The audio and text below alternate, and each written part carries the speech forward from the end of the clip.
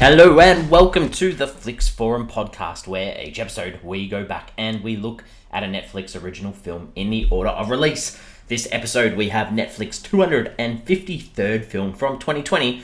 It's the superhero film The Old Guard, which is directed by Gina Prince Bythewood. It stars Charlize Theron, Kiki Layne, Marwan Kenzari, Luca Marinelli, Harry Melling, Veronica No, Matthias Schoenaerts, and Chiwetel Ejiofor. I'm Jesse. I'm writing here solo for this big film, really. Once we start talking about it, I was quite surprised how big this was for Netflix. But as always, if you're keen on checking this one out and you don't know anything about the film and you want to see it, give us a pause and come back a little bit later on, because I will spoil it at various stages. We do kick the show off with the Fast Flicks, which is a quick little summary of what the film's all about. So for me, this one's about a team of immortals who travel the world to do good for humanity, but others get in their way and try to abuse their own individual powers. Sounds intriguing, I know. Let's talk about this one and how it ended up on Netflix, and it's got a good story, I guess. Before we do that though, some translations for this title of the film around the world. In Bulgarian, it's called Immortal Fighters. In Czech, Slovak, and Russian, it's called The Immortal Guard. In Chinese, it's called The Legion of the Undead. In Turkish, it's called Immortality. In Vietnamese, it's called The Old Guard, Immortal Warriors. The tagline for this one was, "Forever is harder than it looks." Not bad. And the other one it had was, "Whatever it takes." And that's probably a theme in this film almost as well. Let's talk about this. So we go all the way back to March of 2017, where Skydance Media picked up the rights to adapt the comic called The Old Guard, which was written by Greg Rucka and illustrated by Leandro Fernandez, into this film. Rucka's contract stipulated that a major scene highlighting the romance between the characters Joe and Nikki from the comic book must also be in the film adaptation as well. We move forward to July of 2018, where they hired Gina Prince Bythewood to direct, with Rucka adapting his comic book into a screenplay. Had a budget of about $70 million, which is pretty impressive, really, and it made Gina Prince Bythewood the first black woman to direct a big budget comic book film too, which is cool to hear. March of 2019, Netflix picked up the worldwide rights for the film and agreed to finance it with Skydance, and Charlize Theron also joined the film.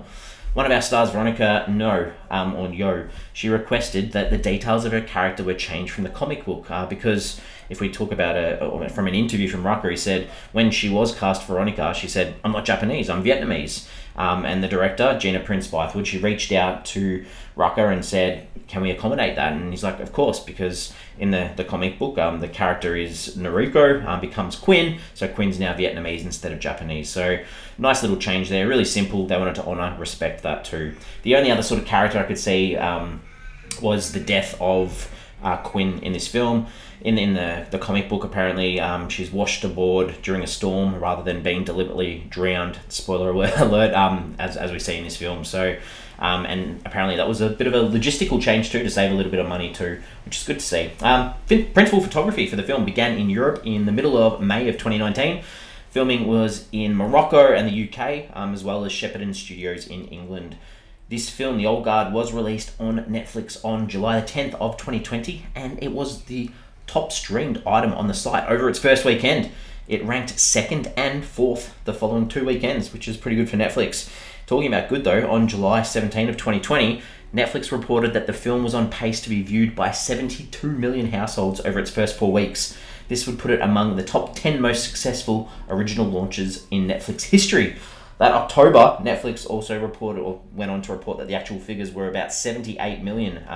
And in November, Variety reported that the film was the 7th most watched straight-to-streaming title of 2020 up to that point.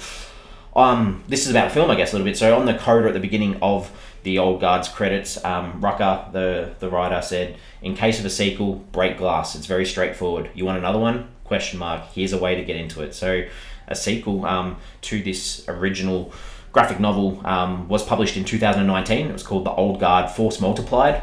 Charlize Theron expressed that she was interested in doing a second film and said, let's have a little bit of a rest, given the fact that everyone really wanted to do it. She's like, when it's the right time, we'll start the conversation. So then we sort of skip forward to January 27th of 2021, where Netflix announced they've greenlit the sequel. In August of 2021, it was announced that Victoria Mahoney would replace Prince Bythewood as the director for the sequel. Theron, Layne, Schoenaerts, Kenzari, Marinelli, Yo, and Ejiofor are all going to reprise their respective roles from the original film too. Then of June of 2022, Uma Thurman and Henry Golding were cast in undisclosed roles. Part of the film, it's being shot in the Italian Cinecittà Studios, and there was a fire in those studios in August of 2022, which caused a little bit of a disruption to filming. They went on to do some additional filming for this sequel in the United Kingdom, with it apparently all being wrapped up by September of 2022, with an expected release in the second half of 2023. We've recently seen a little bit of news about this film too, because the producer Mark Evans, at the premiere of Netflix's recent Jennifer Lopez movie The Mother, we've done a bonus episode on that one too if you're keen to check it out, but he said that the ending to the sequel to number 2 kind of demands a number 3, which makes him very happy. So that's a little bit interesting, I guess, when we hear too. The only other thing about the what we can talk about this film is that Greg Rucka, when he wrote the first screenplay of the film, Charlize Theron came on board and she had a few issues with it, and these were raised in a conference call with Charlize Theron, and Rucka described it as one of the worst experiences of his career. He did another rewrite, but then he got fired, and Theron's production company commissioned a new script from new writers, but Netflix didn't like the version. So when Gina Prince Bythewood came on as a director, she recommissioned Rucka, who was able to patch up his differences with Charlize Theron, and that's why we've got this film. So a little bit there on this film, a little bit on the sequel. Hopefully that's a little summary. As I mentioned, it did hit Netflix on the 10th of July 2020. It was nominated for 24 awards, and it won another 5 as well. So it won the Best Superhero Film at the Critics' Choice Super Awards, won Best Science Fiction or Fantasy Movie at the Dragon Awards, the Best Dramatic Presentation in Long Form at the Hugo Awards. So quite a successful film, really. That leads us into what are critics and audiences saying about this film. If we look at Rotten Tomatoes, it sits at 80%, which is certified fresh, on 286 reviews. That's a lot of critics. Audience also seem to like it. It sits at 70%. That's on more than 2,500 audience ratings. And if we head over to IMDb, it's at a 6.7 out of 10, but this is the incredible number. That's on 175,000 ratings. Letterboxd, again, extremely high. It sits at a 3 out of 5, which is good, but it's been logged by 127,000, nearly 128,000 people, but being seen by 185,000 people. So lots and lots of people have seen this film. Completely surprised me. Metacritic, the critics have it at a 70, which is green, which is positive. That's on 40 critic reviews. Audience, a little bit lower at a 5.9, and that's on 546 reviews, which puts it in that middle yellow category on Metacritic. What are my early thoughts on this one? It's a solid action film. Even though the action probably didn't stand out for me, I think that the more enjoyable parts of the lead female characters, especially Theron as Andy, who's a believable character and upholds that idea of mortality that we're probably going to talk about a little bit as we discuss the film. Characters. Let's lead into Andy as a character. I think that Andy's the oldest member of this group of these immortal mercenaries, I guess, dealing with tiredness, such a long life, and doing the same thing for such a long time, trying to do the right thing and never seeing any positive impact, but then also that idea that she goes through with regret over past decisions and taking the blame for actions, and possibly now almost being able to see through to the end of her mortality, and what does that mean. So not a badly formed character, Andy, our main character. Her sidekick for the second half of the film, I guess, is Niall, who is an African-American, a Marine in Afghanistan, who's killed out on mission, but regenerates and becomes the newest member of this group almost. Really as a character used effectively as the exposition, really, for the, sort of to learn what it means to be a part of this guard, as well as informing the audience on sort of the backstory and the history and the ins and outs of how they got these powers, or what these powers mean, I guess. Her dad was a soldier. Mum had to do it herself, bring up the kids, because dad was killed in action, and the family is important to her because she's dealing with that idea of, now that she's a part of this group, that she's never going to age, so she can't really ever see her family again, and what's the right decision to make, to say farewell, or to spend the next few years with her family while she sort of looks the same, or should she just cut ties completely. So nice little character study there too. Booker's sort of the next main one, I guess. He's the second oldest member of the guard.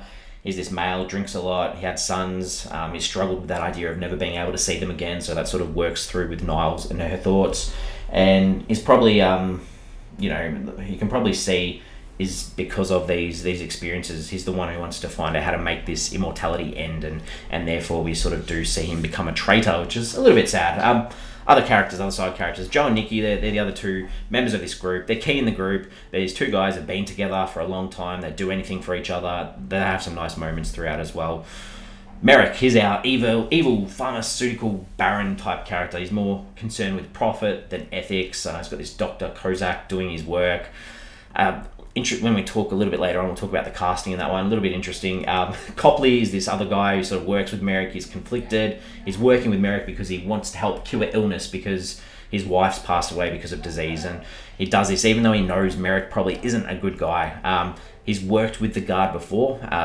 And that's where there's probably some issues because we know that they don't like to do repeat jobs for people. So that maybe is a little bit of their downfall in some of the things that happen in this film. But we do find out too that he's going to definitely be working with the Guard again in the future. The last character I mentioned in sort of the information was Quinn, which is this past member of the group who we see through flashbacks spent a lot of time with Andy, but they were separated, and this leads to part of that guilt that Andy feels too with never being able to find her. Alright, the director, Gina Prince Bythewood, wrote and directed the film Love and Basketball. Didn't know that. Great film. 90s film, early 2000s film, great film, Love and Basketball. Wrote an episode of Felicity as well, another big TV show. Biggest film recently would be directing The Woman King, which a lot of people recently have spoken about being snubbed at the Oscars. She had a really good quote from her I've got here from when she was talking about Netflix. She said, "Props to Netflix, they gave us so much money that any potential studio, or more money than any potential studio was going to." So she said she went back and forth, but because she loves the collective experience of sitting in a theater, in a cinema where everyone's feeling the same things at the same time. So that was a little bit tough for her, but she was interested in the idea that this film was going to drop in 150 countries on the same day, and the number of viewers are potentially tremendous. So it's a big question that we've seen over the years of doing this podcast that directors have is, do I want my film to hit cinemas, or do I want as many eyeballs as possible to see my work in the hope that I might get some more work, some bigger work. So interesting there. Let's talk about some scenes. What are some things in this one that I enjoyed that stood out for me? So I think Andy and Booker, they go to meet Copley in this open environment in the middle of the street to talk about this job. When they finish the job, Copley just sort of does a wink to the camera, which is where we know Nikki and Joe, who are snipers, are in this position. I thought that was funny. I thought that was a good little start. I've got to say, this happens early on, but the trap where the team go into that dark room, the lights come on, then they're all shot, it completely surprised me. And then even more so when they all came back alive. I guess, knowing films and knowing their structure, that the main crew aren't going to die straight away. But then I was like, oh, are we going to see this in flashback or something like that? So that was and I'll probably talk about this later. I didn't know much about this film at all. Andy, in a scene, is driving Niall away. She goes and picks Niall up from the military. And Niall tries to escape. She kicks herself out of his car, and then Andy just shoots her and just says, why is it so slow the first few times, in relation to her being able to get back alive. I thought that was funny. There's a scene on the plane where Andy's got Niall and they've got a pilot, and Niall's trying to turn the tables, and then to get out of the situation, Andy shoots the pilot and Niall freaks. But the joke is that she told the pilot to play dead in Russian beforehand. So that was a cool little scene, and that sort of plays out with Niall and Andy again later in the film towards the conclusion. The post-credit scene. We see Booker, he's drunk. Quinn rocks up. I'd completely forgotten about her. I just believed that she was gone. So I really like this. Obviously, it's the setup for the sequel, but it was a good surprise. Thought it was a great way to finish the film. I like that too. Alright, what are some things that I didn't necessarily like? I think when Niall is reborn, I found it sort of weird that all of her co-soldiers they were played out as if they were freaked out by her, and I think it just made it easier for her to leave, I guess. But I would have liked to have seen one of her friends or one of her colleagues try and assess what was actually going on with her. I think that would have been good. Andy goes to a drugstore at some stage to sort of fix her shoulder, which isn't healing. I mean, we get that it's an important scene about her losing her immortality, but just the conversation and help from the attendant just felt a little bit on the nose. I think a lot of the song choices throughout were a little bit lame. The one that stood out the most was when Niall's going in this elevator, and the lyrics are talking about the end of it all, going down fighting, taking them all out. It was lame. We knew that's what she was going to do anyway. Finally, the consequence that they give as a group to Booker, which was to make him stay away from them for 100 years. So that was kind of stupid. I don't know. I just don't know if it was needed. Felt weird. and probably sets it up so that he can come back and save them in the next film as well. Themes, ideas, what's this talking about? So I think, there's some good stuff in here. It's like humanity. What does it mean to be mortal? As humans, are we ever doing enough? Could we be doing more? Nothing that lives forever. So the time that we've got, we need to use properly. And humanity, it's something that is worth fighting for. And then that leads into that idea of good triumphs over evil. If you've got integrity, you've got courage, you do what's right, even if sometimes that good and righteous stuff that you're doing isn't recognized, you should still keep continuing. You don't need that constant reaffirmation, I guess. And that leads into belief in yourself, or what do you believe in and why, and how hard it can be to believe when things seem to be improbable at times. There's ethical and moral and legal questions around how we try and how we help people, and sometimes ethical ideas about keeping promises, doing whatever it takes. All a bunch of interesting things. What do I take away from this one? I sort of touched on this a little bit before. I actually had no idea that this film dealt with immortality or superhero-like ideas. So I was pleasantly surprised once I started watching and what I was actually witnessing. That was cool. IMDb, we have a moment where we say, hey, is there anyone in the film that we recognise but we can't name him? A good one from me this time. Harry Melling plays the character Merrick. That is Dudley from Harry Potter. I knew this. I knew this. I'd read this somewhere. I knew this. Annoying that I didn't recognize it straight away when I was watching. Also weird casting. I'm not sure he had the chops to be the big bad villain that you need in a superhero film. There's one other thing I didn't IMDb, but I looked up on the internet because there's a moment where they're sort of in this old mine, and Niall's looking at some old artifacts, and she says, "Oh, is that a rodent?" And she's like amazed. To be honest, I had no idea what a rodent was, so I looked it up, and it was the sculptor, famous French sculptor who'd made that piece of artwork. So that's what that was. So it makes sense now. Questions, ponderings, anything that I want to discuss on.